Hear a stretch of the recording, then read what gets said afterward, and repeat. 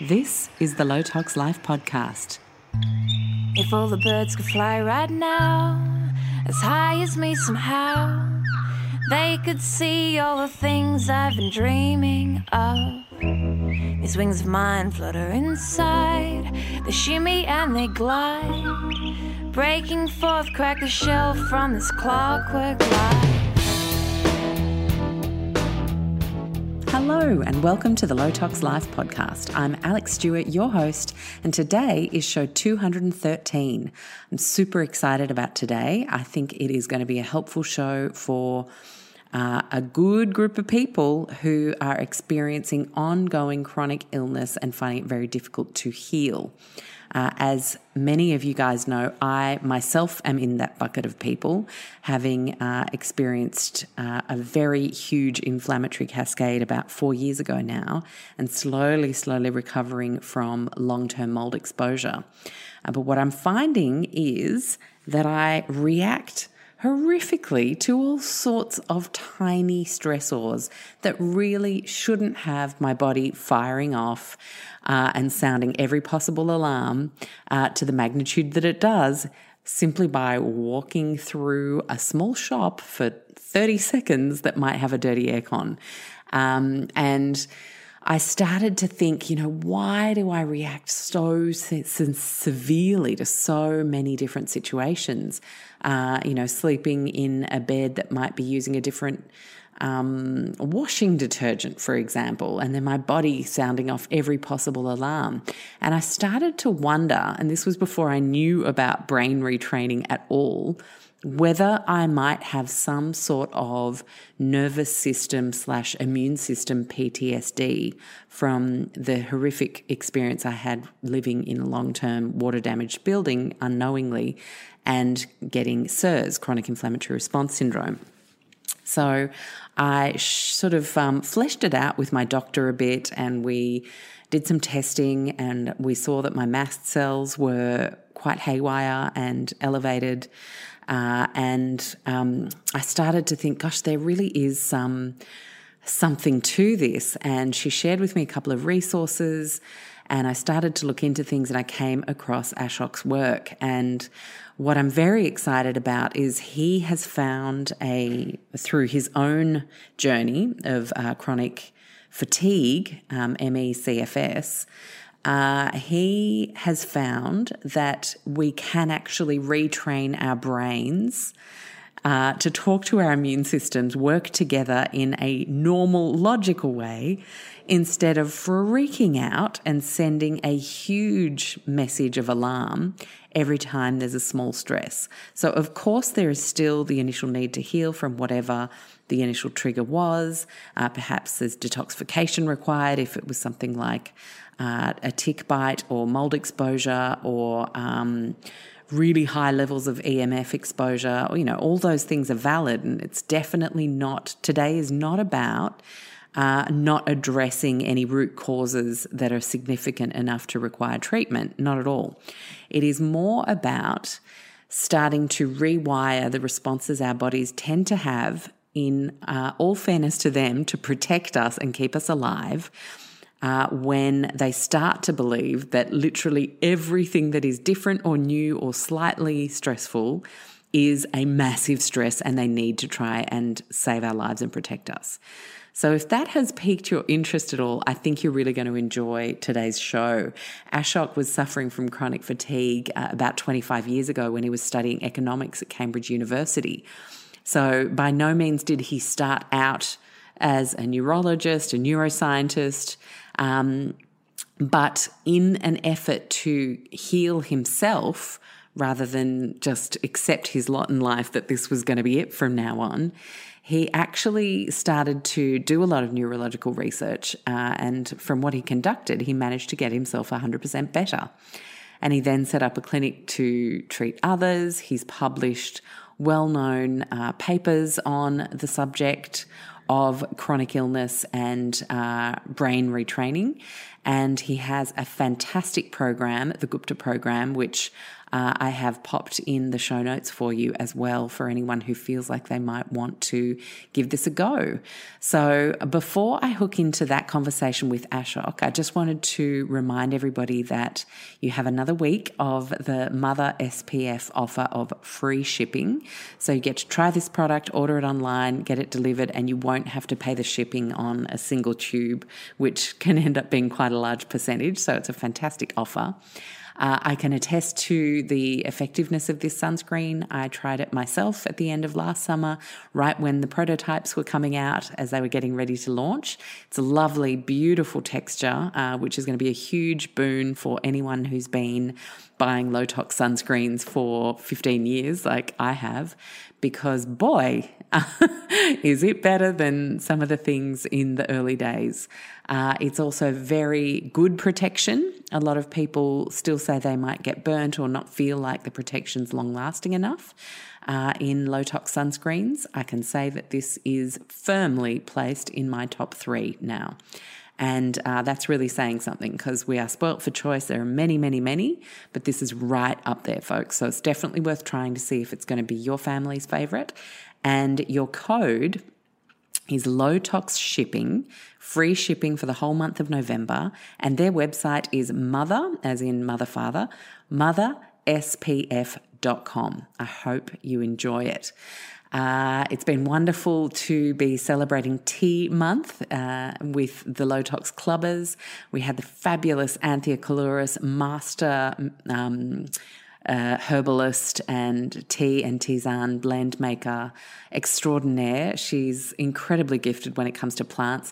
You might remember her from the adaptogen show we did a couple of years ago on the podcast. Incredible knowledge, and we had an exclusive club, as we often do, an extra little interview in the month specifically for clubbers who can ask all the questions, so that it's actually a club-powered member set of questions, so that you guys get to learn and understand things better. And it was all about how we can use teas and tea blends to support any kind of health challenges that we might have, not in a treat, cure, heal kind of context, but more around supporting symptoms while you work on the bigger picture. And Anthea was a wealth of knowledge, as always, sharing a ton of tips around teas and pregnancy, teas and hormones, all sorts of fantastic things, uppers, downers, you name it. So all the clubbers have really enjoyed that one. And if you haven't joined the club yet, it's only $49 a year. And that's Australian, by the way. So if you're in the US or Europe, it's more like €30 or US dollars. And every month you get an ebook on a specific low tox topic. So tea is this month. And many more things to come. And I hope to see you there. You can join. I've got all the details for you in the show notes. But that's enough from me. Enjoy this show all about brain retraining for permanent healing from chronic conditions with Ashok Gupta. Hello, Ashok. How are you? I'm very well, Alex. How are you doing? I'm well, and a little story. Last night, I had to change the bedroom I was sleeping in because my mum came to stay with us, and I've been staying in her bedroom because it's very low EMF. We're in a place that we've found out is right across from phone towers, so we're going to be moving for obvious general health benefits for the long term. But I've become super sensitive to electromagnetic fields. And so I'm oscillating between mum's bedroom and my son's bedroom. And I moved to his bedroom, and all it was new sheets. And it sent my body into a panic. And I think it is the perfect precursor little tale to what we're going to be talking about today, because the work that you do, I like to describe it, from the research I've done, being very keen on exploring it for my own benefit. I like to describe it as helping people out of nervous system, immune system PTSD, some horrific, horrible challenge that we've experienced in our health that decides to fester and linger for years, like on a hamster wheel that we just can't get off. Would that be accurate? You know, Alex, it's great that you've described it like that, because I I describe it as a post-traumatic physiological response. Yeah, right? yeah. And, traditionally we think of trauma in a more psychological sense.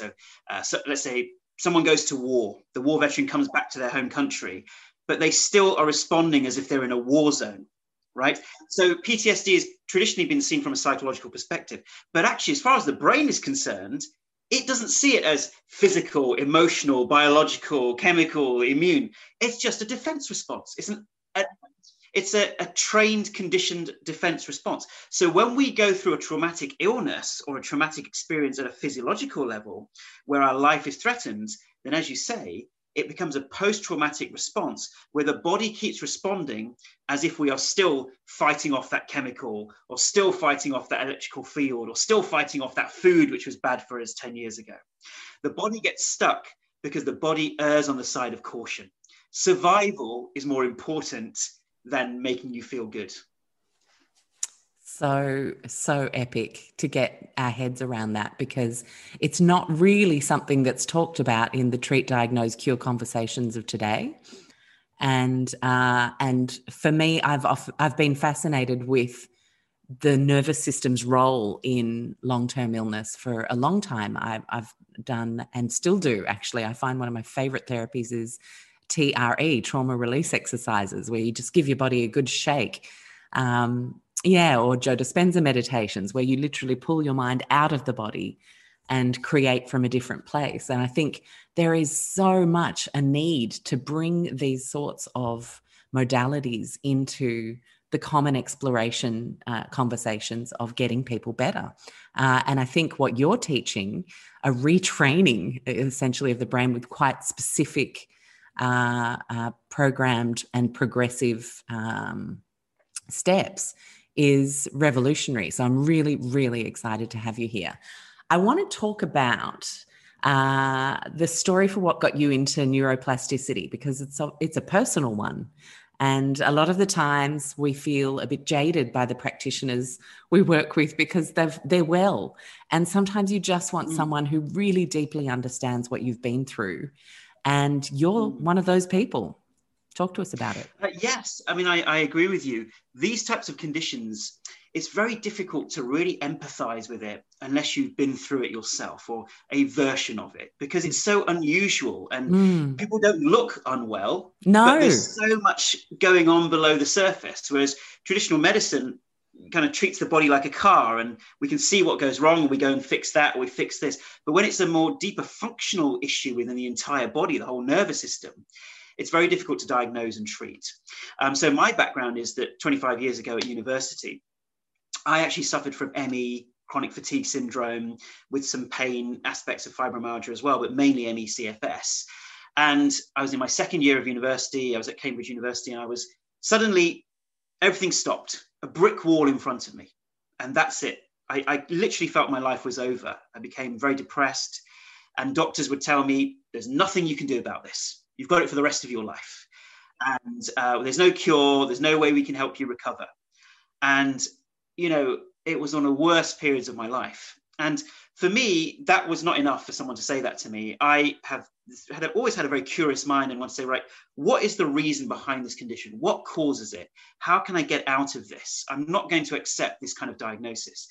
And that led me on a lifelong quest to really understand what causes these conditions. So I studied a lot of brain neurology, a lot of physiology, a lot of understanding what causes these types of conditions. Is that what you had been studying at uni in the first place, or was this a big direction change for you? Well, actually, at university, I was studying economics. Aha. And you might think they're completely different disciplines. But my kind of background in economics, I believe, helped me understand what goes on in the mind. Because you had that analytical mind going in, or? Yeah, so there is the aspect of analysis, but actually also economics is very psychological, and it relies on cycles.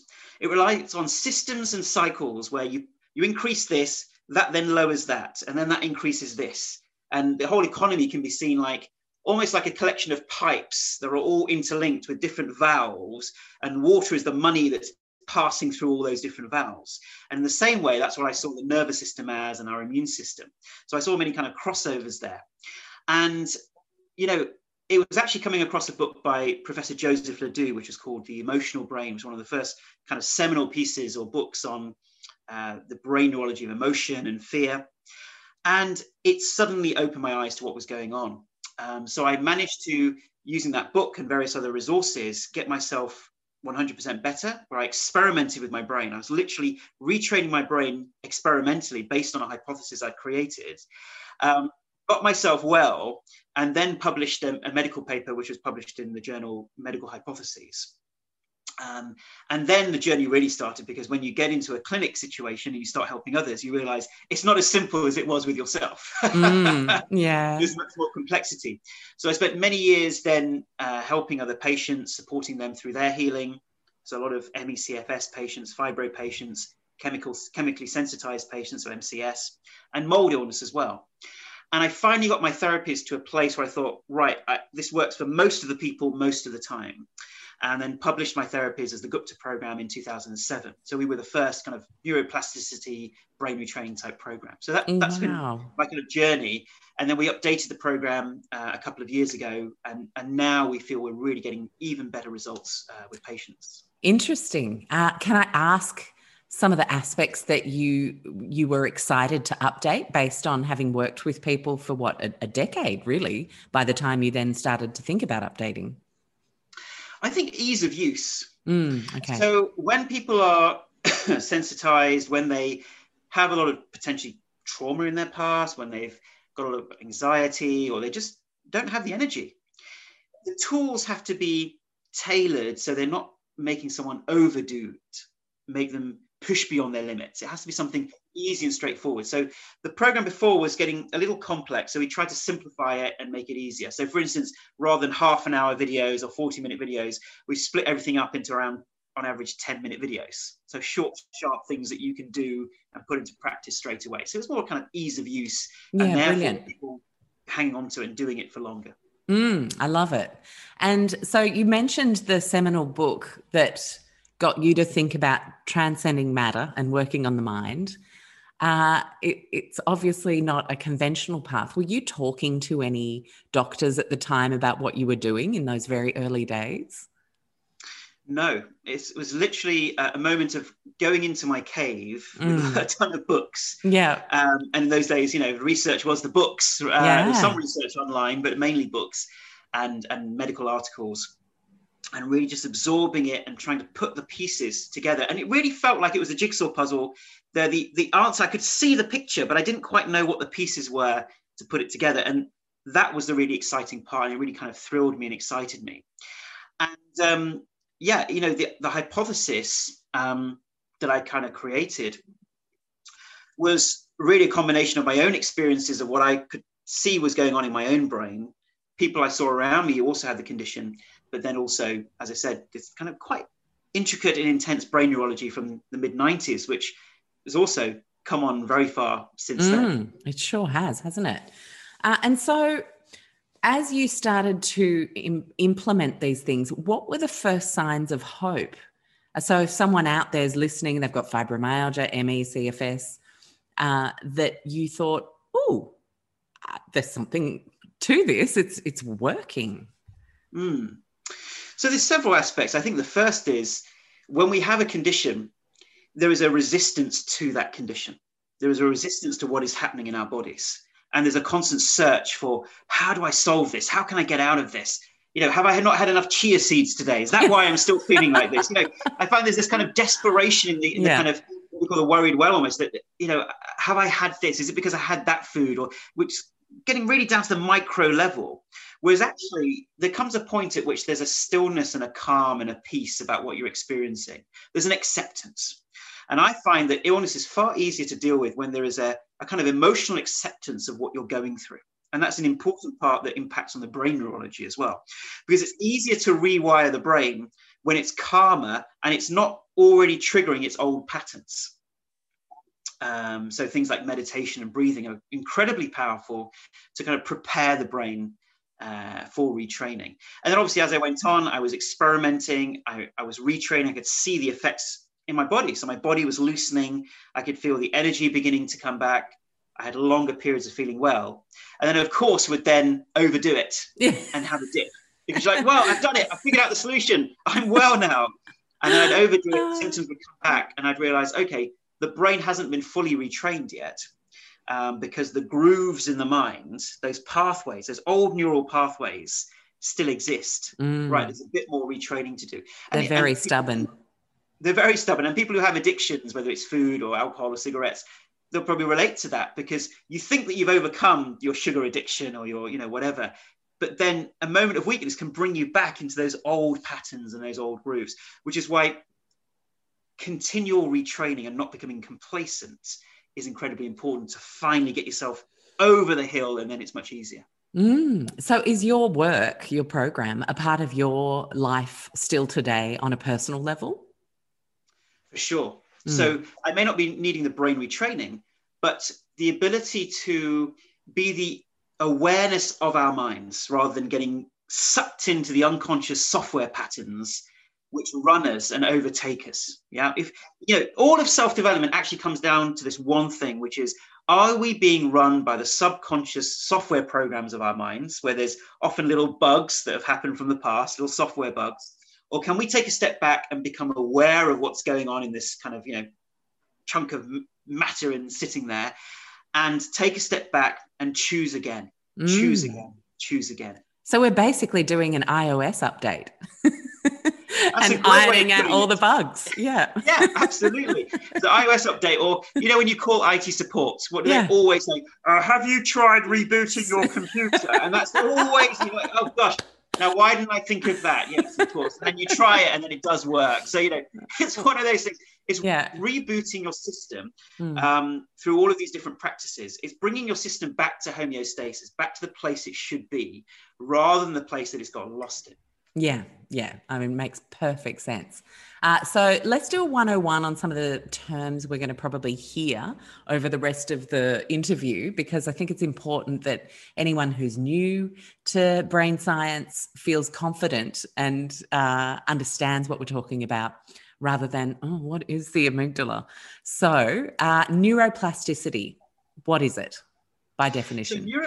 So neuroplasticity is this idea that 30, 40, 50 years ago, they believed that your brain was probably fully formed after your childhood years, your adolescent years, and couldn't really be changed and shifted. So your personality was fixed. The way your body responded to the environment was fixed.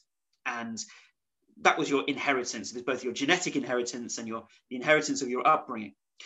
And that started to become challenged with novel experiments, and whether they be in sociology, psychology. And it came up with this idea that actually the brain is constantly rewiring itself, constantly changing. And therefore we are not a slave to our destinies. In fact, we can change, and each moment we're updating. Every time we learn something new, we're rewiring our brain.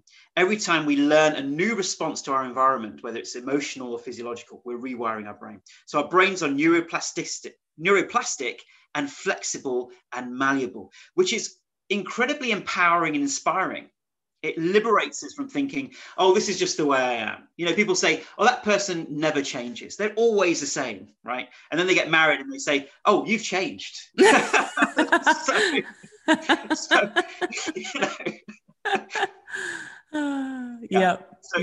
really giving us that hope that whatever you're experiencing mentally, physically, emotionally, it can be changed. We just need to find the right key to the right lock.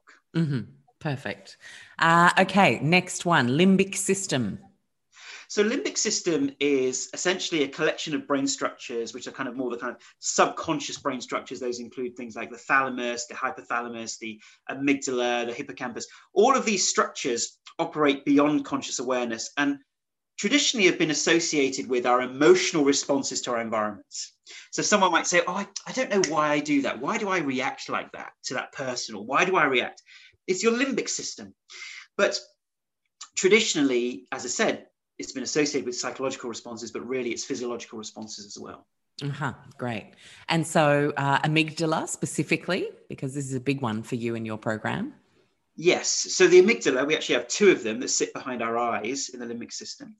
And they have many roles, but their main role is to protect us from danger by eliciting emotional responses. So anger, fear, guilt. We can sometimes think these are annoying responses that we have, but actually they're protective responses. The fight or flight. Fight is anger, flight is fear.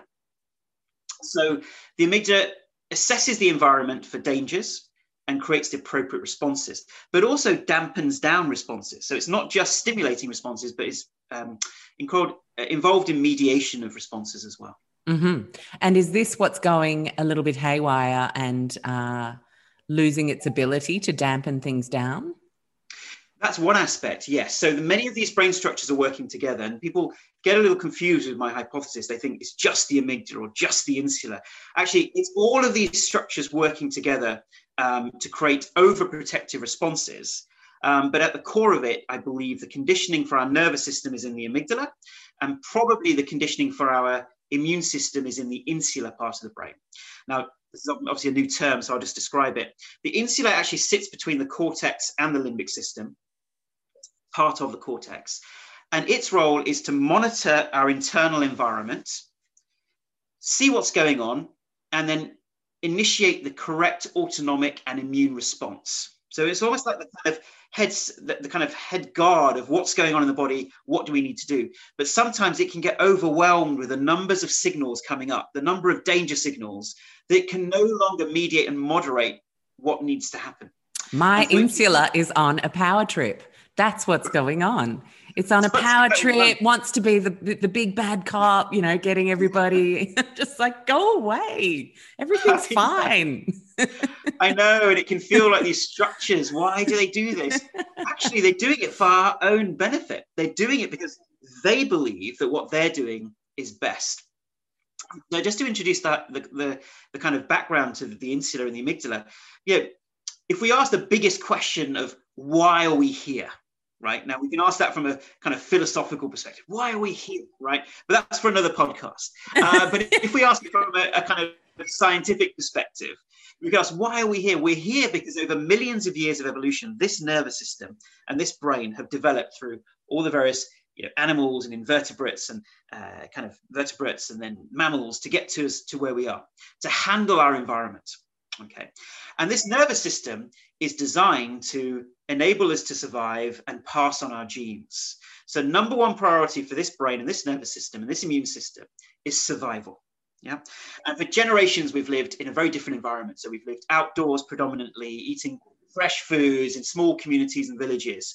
And suddenly, fast forward to the last 100, 200 years, we're suddenly living in these crowded, compact boxes, lack of daylight, eating bad food full of all kinds of nonsense, and then sitting in front of a screen, sedentary all day, getting stressed, having deadlines, and wondering why we're getting ill, right? Gee. We are not living according to our genetic inheritance. Yeah, that's true. That's very true. And so these brain structures that I'm describing, when we're living in this altered environment where we're in a pro-inflammatory environment, so our immune systems are in the background, Th2 responses constantly inflaming our systems, our stress systems are constantly being stimulated because of social media or the 5 o'clock deadline or problems we've got at work or in our personal lives. So our systems are on high alert. And that means that they're more prone to learning new defense responses, new dangers that they respond to. As you say, this kind of PTSD response. And once that happens, the brain makes mistakes. And this is the key point.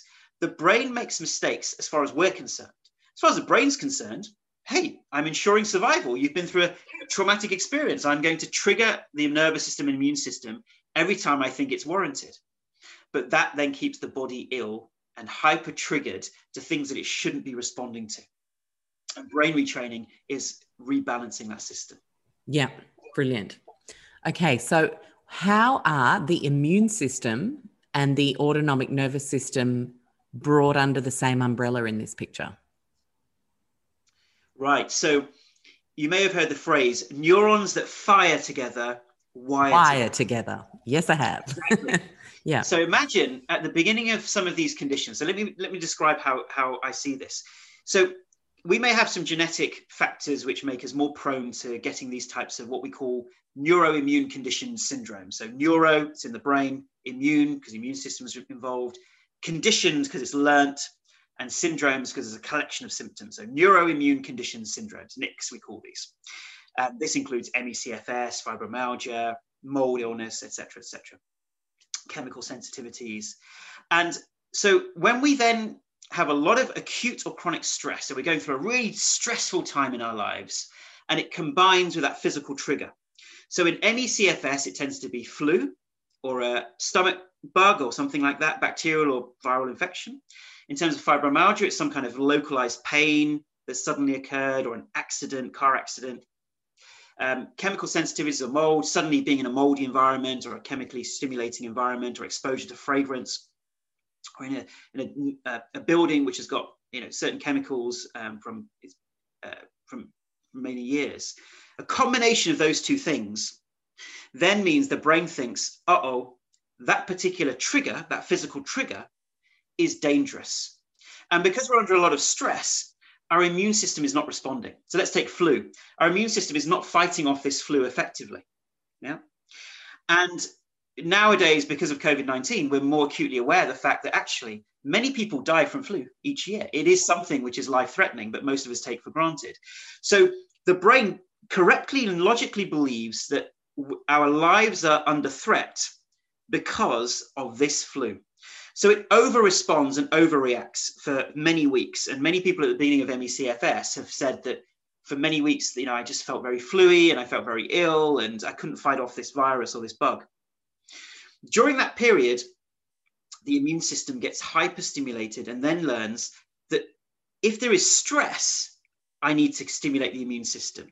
If there is anything which reminds it of the original experience, I must trigger the immune system. So even once the flu virus has been fought off, even if that bacterial infection has been fought off, it's left a legacy in the brain now. And the brain believes, just because neurons that fire together wire together, any stress, anything negative in my life, or the reoccurrence of an infection or that chemical, that means I'm in danger. Therefore, because it reminds me of the original trauma, now I must stimulate the immune system and the nervous system to protect this person, because this is the right thing to do. And those symptoms, when we trigger our immune system and nervous system, that can cause so many symptoms in our bodies. It sure can. When we have flu. And can I just say to that point, it's happening very involuntarily to our conscious thought. And a lot of people don't understand that part. A lot of people think, you're just anxious because you've been sick before. I don't feel like it's anxiety at all. I feel like my body starts to do all sorts of weird things. And I'm like, you're kidding. I'm having a great day. Why? It's involuntary, as you say. Yeah. It's unconscious. It's unconscious. It's not our fault. And I really want to emphasize that this isn't about it being in the mind, but it is in the brain. And it's about making that differentiation. It's in the unconscious brain. Thank you for differentiating that, because I think a lot of people really need to get that, both the people themselves and the people in their entourage. Yeah, it's not your fault. And if the doctor says, it's psychosomatic, or this is perhaps you're just anxious or worrying, that's not at the core of what is keeping these illnesses perpetuating in the mind. Sorry, in the brain. I made a mistake. Perpetuating in the brain. So that's what then happens, is that those symptoms then get triggered. And if the symptoms of flu, we think it's the virus. No, the symptoms are coming from our own immune system responding. And for those people who haven't had ME/CFS, I describe it as the worst day of flu times 10. That's what it kind of feels like. You're just completely, in bed, you just can't move, just feeling exhausted. So all of those symptoms are being created by our own immune system. And even in COVID-19, we know that people are passing away not from the virus, but from the over-response of the immune system to the virus, which is inflaming the lungs, causing pneumonia, and then causing complications. So it clearly shows us that the brain can make mistakes, the body can make mistakes and over-respond to an inflammatory environment around us. Yeah? And so the symptoms get created in the body, and these symptoms come back up to a hypervigilant brain that says, oh my God, look at this, what's going on in the body. This reminds me of when I was first ill, when the trauma first happened. We must still be in danger. Right. I knew we were still in danger. Let me trigger the immune response, the nervous system response. which then creates the symptoms. And those symptoms double back to our hypersensitive, hypervigilant brain, which thinks, yes, I knew we were in danger, triggers the response. And we get stuck in a vicious cycle of illness, response, all happening unconsciously. And, you know, this can happen with, as I said, exposure to chemicals and mold, electrical fields, and obviously, as we know, fibromyalgia and ME/CFS are the big ones in terms of kind of physical symptoms. Yeah. And topically today, I would imagine COVID long haulers have an element of this as well. Absolutely. So we've already started treating COVID-19 interesting. At our clinic, and we've already started getting people better. So there was this lady who actually from Paris who contracted COVID-19 in the first week of March, was completely bedbound, and then no longer was infectious, no longer had the condition, but then was bedbound for 4 months. And then she used our program, and within 6 weeks, she's been walking 5 kilometers a day. You know, incredible. And her videos on our website. So it's just incredible that people can be so badly paralyzed by these responses from our own bodies, and yet with the right keys, we can get the body back to its normal homeostasis. So there could be tens of thousands, if not millions, out there who are suffering now from post-COVID long haul. And we really want to give them, you know, kind of access to these types of ways of looking at it. Because at the moment, doctors are just saying, well, there's nothing we can do. You know, we don't even understand what's causing it. But there's a perfectly logical reason. And especially because we are in such an anxious environment on the planet right now. Yes, I was going to say the stress response is huge. So it's even easier for that conditioning to occur in the insula and in the amygdala and cause these long haul symptoms. So aren't humans funny? It's like our own worry and vigilance actually can become our worst enemy. And actually, if we were more calm and relaxed, then we would tend to have a better faring in general with anything, really. Yeah.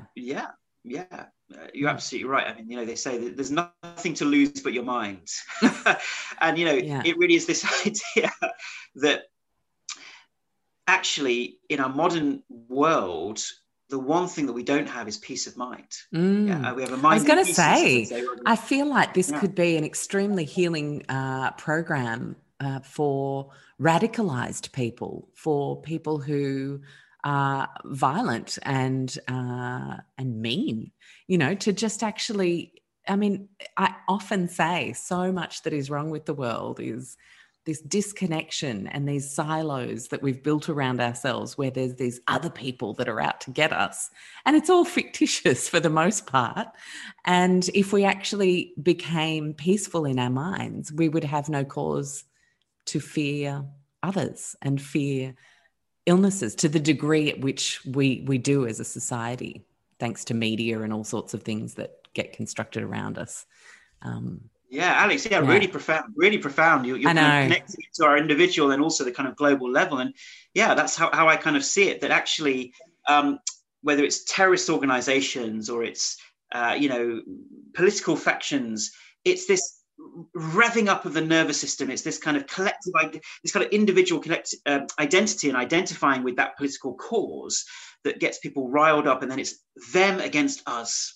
Yeah, that kind of mentality. And I give you an example.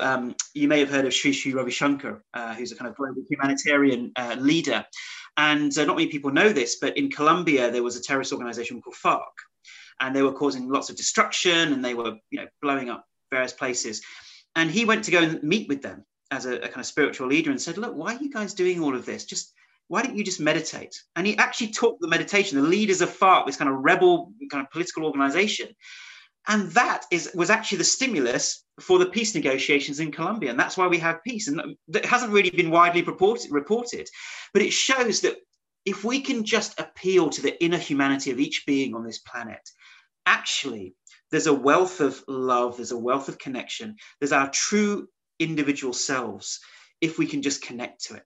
And a lot of life is just, as we said earlier, disconnecting from those unconscious software patterns which run our mind, which isn't us. We're not our minds. But deep within us, there is this profound love, this profound bliss, this profound unity with and connection with people around us. And if we connect to our true selves, which is the purpose of meditation or our own journeys, then the world would be a better place and we would be more healed. Let's do that. Let's build that world, Ashok. I'm right for that challenge. I think we need it. Just got to get past the military industrial complex. That's no big challenge. Okay, so I want to ask you, because I have heard you talk about this in a couple of the interviews that I was watching in the lead up to our conversation, about the gut-brain connection, and dare I say heart as well, because there's emerging research that the brain-heart connection is a very important and strong one as well. What's happening in those communication channels when we're starting to misfire and have these perpetuated over responses to our environment, to our food, to illnesses, infections? Yeah, absolutely. It's a really good question. And actually, doctors and researchers are finding there is a huge amount of communication between the brain, the heart, and the gut. And we think of this brain up here, but they actually say there's a small brain here. So that the intestines and the stomach have the second largest collection of neurons after the brain. So the brain and our minds is not up here, it's everywhere. It's everywhere in our nervous system. So if I ask you to think about your little finger right now and really tune into your little finger, where is your mind? Well, your mind is in your little finger right now because you can feel it. You're part of it. It's all part of you. So in the same way, there's a huge amount of communication going on. And people have stress that goes to a particular part of their body according to their own genetic and emotional makeup. And so we find, and certainly I find from our research, that people who have more of an anxious disposition or nervous disposition or whatever, a lot of their anxiety will go more towards their stomach and their stomach region, and their stomach will tighten. And that's my pattern. That was my old pattern.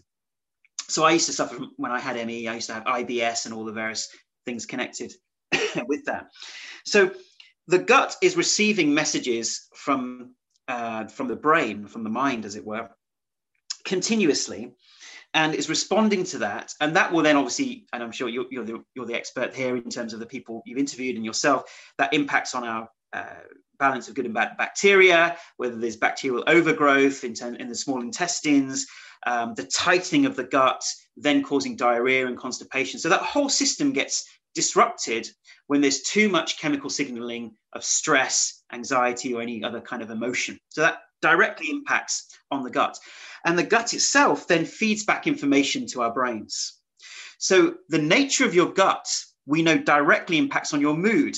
And we know if there's excessive inflammation in the gut, or there is the wrong kind of foods being put into the gut, which is changing the balance of bacteria, that directly impacts on the brain. So there's the constant feedback loops which are going on. So that's why, from a holistic perspective, it's not only about looking after the mind, it's about looking after the stomach. But it's not only looking after the stomach, it's looking after the mind. If you only get one, they will keep disrupting each other. So the holistic perspective is just, incredibly important. And of course, the heart as well. There's a huge amount of kind of connectivity and neuronal activity here as well. And from we can look at this from many different layers. So there's a physiological level, there's a neurological level, there's also the energetic level. Yeah. And sometimes energy medicine can be seen as a bit kind of woo-woo and a bit out there. But actually, we experience it every day. Where do we get anxious? When we get anxious, do we get anxious up here? Or do we get anxious here? We get anxious in these energy centers. We feel the anxiety in the heart area, right? Which then drops down to the stomach. So there's a sinking feeling of anxiety from the chest to the stomach, which then impacts on the gut. So that emotion of fear, which is the primal emotion, is directly impacting on these areas, not just from a neurological perspective, but from an energetic perspective. Then when we're experiencing anger, where do we tend to feel anger? It tends to be a redness around the head. We tend to experience it around this kind of area. So you can see that the connections and activity is operating at many different levels. Yeah, absolutely. So key to really understanding and starting to unpack the complexity of how we can end up in these chronic spots. And I think that's really the start of realizing that you can also then reverse them. Yes, understanding is key. And you see, if somebody doesn't understand this hypothesis, then when they're retraining their brains, they'll always be thinking, yes, but maybe it's because I haven't had my chia seeds this morning, or maybe it is what the doctor said, that I've got, excessive titers of various viruses in my body, and that's why I'm ill.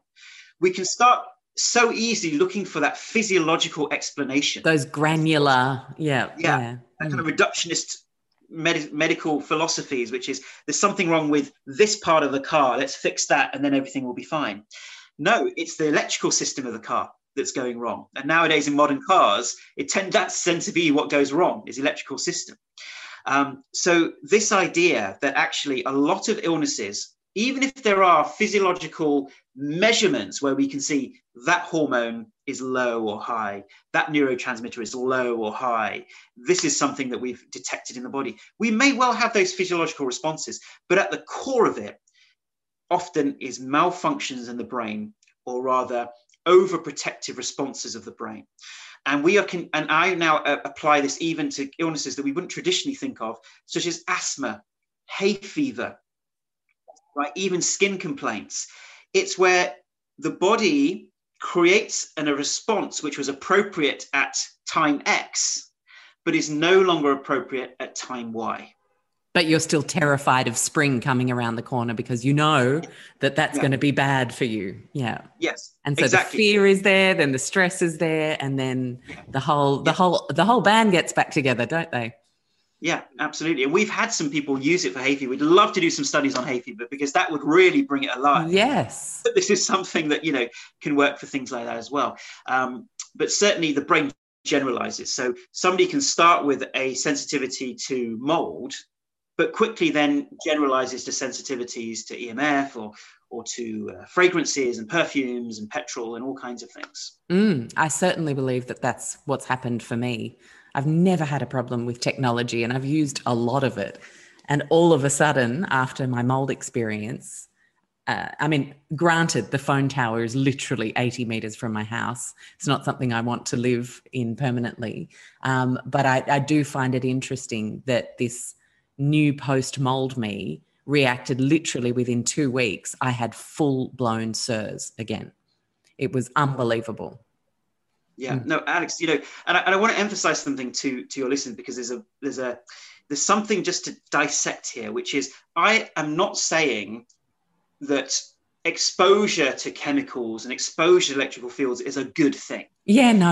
And thank you for saying that. Yeah. Yeah, that at a general level, we as a society are living in a more toxic world, which isn't good for us. So it's beneficial for all of us to reduce our exposures, to eat more cleanly, to live more cleanly, etc. And you're brilliant in terms of all your great interviews and podcasts on that subject. But the big but, when we're having an overreaction, that is a conditioned response of the brain to that environmental trigger. So we can still learn to live cleanly and at the same time retrain our brains from these over responses. And that is the right way of doing it. But actually a lot of these support groups and mold communities, what they've done is say, right, the only way that you can deal with this is go and live in a caravan in Arizona, because you have to, avoidance is the only way because of this toxic world. But what you've done is you've married up two things which aren't meant to be married together, which is a conditioned over response versus living in a less toxic environment. And those two things are connected but separate. And you still haven't dealt with the conditioned over response by going to live in the caravan, correct? You've reinforced it. Yeah. So every time we create a bubble of safety, and it actually in the long run can make things worse. Exactly. Mm-hmm. And something which I'll say, which is controversial, we also see this in exclusion diets. Yeah. So someone might see a nutritionist or a naturopath, and the naturopath will say, or the nutritionist rightly in those occasions might say, right, you need to avoid this food. And if you have any of this food, then it's going to make you feel worse. And it becomes very, very strict, which creates a huge amount of anxiety, but also trains that nervous system and that brain that those things are dangerous. And that's why we're avoiding it. So that then when that person has an even small amount of it, there's an even bigger response. So we spend a lot of time helping patients get back onto foods that they had avoided. So we have processes that once people get better from these various conditions, they can use the processes to introduce foods that they've had to avoid, and gradually their nervous system gets used to it and says that's okay. Now, don't get me wrong, we're not encouraging them to drink 5 vodkas a day, or things which are naturally kind of bad for people. We're not saying go and have a McDonald's every day. Do the Gupta program and then do whatever the heck you want. Exactly. Yeah, we definitely get into trouble for that. You heard it here first. Yeah, foods which are generally okay for somebody, those can be reintroduced. Amazing. Well, how hopeful, because so many people, like I had to eliminate gluten 17 years ago now. And it was a wonderful turning point for me in many ways. Low Tox Life wouldn't exist without that happening in my life. And it was very directly linked to chronic tonsillitis. And the minute I didn't have it, I just haven't had tonsillitis ever again. So I actually love the fact that it's not a stressful thing for me. And these days, I mean, it's just not a stressful thing, full stop, because, if you know how to cook and if there's a good GF bakery down the road, you're going to be fine. But I do know a lot of people in our community for whom multiple food sensitivities is an enormous stress, and they have children with all sorts of issues, anaphylaxis, some people who have inflammatory conditions where they get down to like 5 foods. I know Beth O'Hara, the lovely Beth, who's the mast cell activation syndrome specialist. She's had you on her show, and this is really her wheelhouse, and she talks about these patients that are eating literally 5 things, and that's what they feel safe eating. And it's really just no way to live in the long term. We need to retrain our responses. Absolutely. And unfortunately, people have got down to those 5 foods because they have noticed little reactions to certain foods, made the connection, reinforced the connection, and then eliminated, then moved on to another food. And so gradually get down to a few foods. And what we help people to do is get their nervous system stronger, get their immune system balanced so there's less of an inflammatory response, and then very slowly train the brain to introduce those foods back.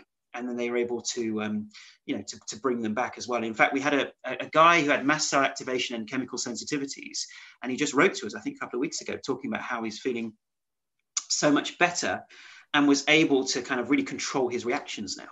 How incredible. Just so exciting. So let's talk about your program a bit more directly now. What can people expect? How does it work? What's the format and the time commitment? Because that's, of course, something that everyone in 2020 is like, how much time am I going to need to spend on this? Let's remember, guys, it's actually about getting well. And that's something you would want to spend all your time on if you could. Absolutely. And on that point, our modern society undervalues self-care. What it values is achievement and being the best and getting the stuff you want in your life as high priority. But remember, that's what we've been conditioned by society to believe. But self-care, going inwards, looking after our health, if we make that the number one priority in our lives, everything else becomes so much easier. It's that idea of sharpening your saw. I don't know if you've heard that phrase. So, there's a woodsman cutting down trees. And it's taking him longer and longer to cut down the trees because his saw is not sharp. And someone says to him, look, just sharpen the saw, then cut down the trees. He goes, I don't have time for that. I've got to cut down all these trees. Yeah. Right? Yeah. But if he just took time out to sharpen the saw, his whole life would be transformed. And in the same way, self-care we make a priority. So yes, sticking to the program is incredibly important. So the way the Gupta program works is an online program, an online video program. So people can sign up for a free 28-day trial where they can trial out some of the videos. They can find out lots of free information and even some free exercises, see if it's for them. And there's 15 interactive video exercises and sessions. Sorry, 15 videos and lots of audio exercises that support the videos. And then as part of that, you get to be part of a community of people also working towards their health. So you're not left by yourself. And you get weekly webinars with myself. So I present on different topics and support people through that 6-month journey. So it's a 6-month commitment to the program. And it can feel like, oh gosh, that seems, quite a lot to kind of take on. But really, if we prioritize our health and realize it's a whole journey of self-discovery. Yeah. It's not just, right, do this program, get better, and then throw myself back into the stresses I had before. It helps us transform at a deeper level. It's about longevity. So we look at what were the stress triggers that maybe triggered your condition in the first place, and how can you make sure that you stay well long term. Yeah. And the minimum commitment is, let's say, an hour a day.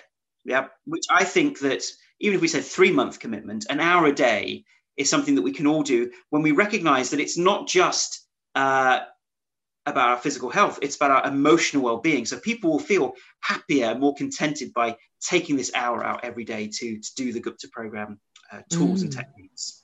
So and really, and I'm just going to interrupt you here, because this is a little, when you have your phone and the notification pops up to let you know how many, on average, hours a day you've spent on social media platforms, I think the reality is, and it can be a hard truth for many, that we definitely all have an hour a day. Absolutely. I'm really glad you brought that up, because screen addiction is a huge problem, and it's so unconscious as an addiction. And how funny is it? We sometimes look at our phone and think, God, I've just wasted an hour on nonsense. I was looking at one thing, then the next thing.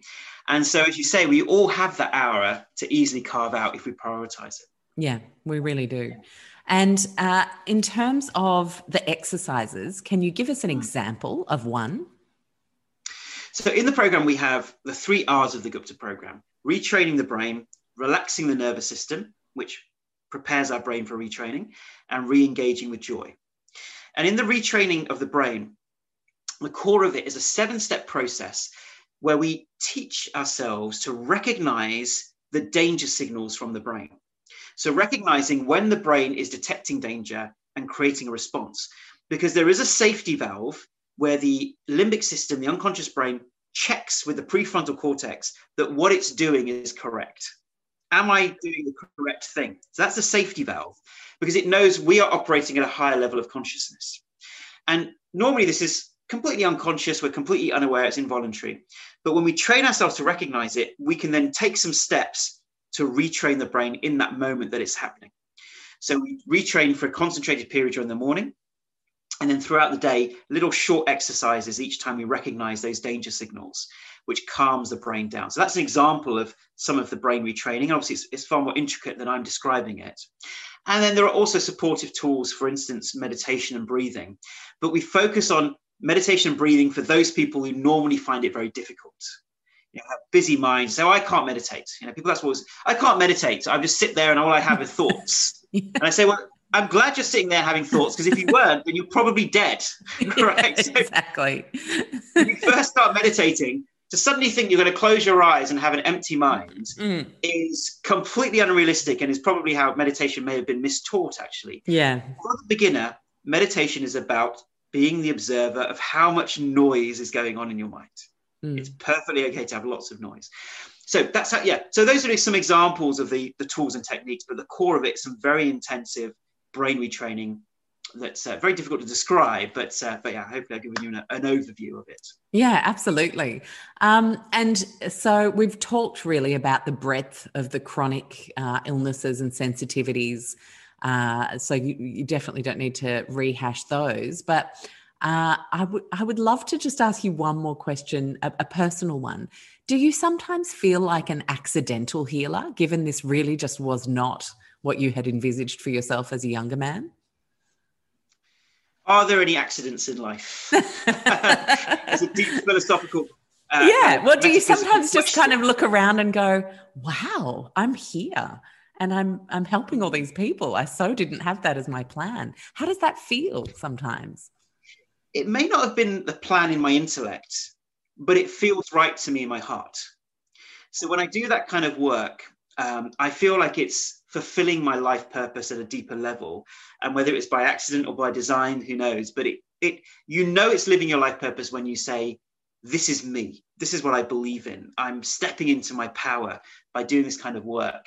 So for me, it definitely feels like, I suppose, my life's journey, my life's quest, what I'm meant to do here on the planet. Beautiful, Ashok. It's just been such a pleasure chatting to you.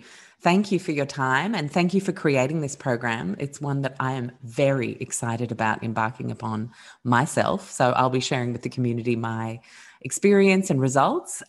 You guys can jump to the show notes, and we have all of the links and details for how you can connect with Ashok's work and get started, and maybe even just watch a few videos or a couple more interviews. I think it's a nice way to kind of get to know whether that's someone you want to continue with.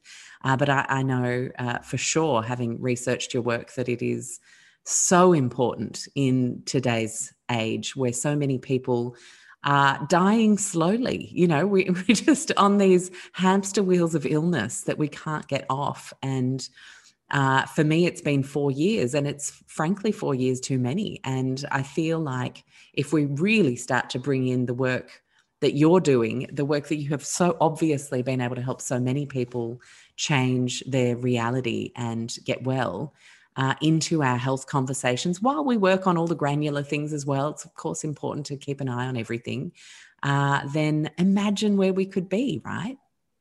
Yeah, absolutely. This for me is a sea change in medicine. We're at the cusp of a new type of medicine, which is about dealing with the software programs, not dealing with the hardware. So traditional medicine is very good at the hardware, but it doesn't really understand these kind of software problems. And that's what most people are kind of suffering from. And I just wanted to add for your listeners that sometimes there can certainly be a skepticism about these types of programs. And as you may know, we recently just completed a medical study on our treatment, on the Gupta program, fibromyalgia. And it was a stunning result for us. It was great. So it showed that our program was far more effective than a control group, which was just doing relaxation. And just within an 8-week intervention, so obviously our program is normally 6 months, but just an 8-week intervention, it reduced fibromyalgia scores by 40%. But in the control group, there was a 0 response. And that's just been published in the Journal of Clinical Medicine. So for those who are kind of more intellect-based or more kind of scientific-based, we now have that study. We're looking to do larger trials.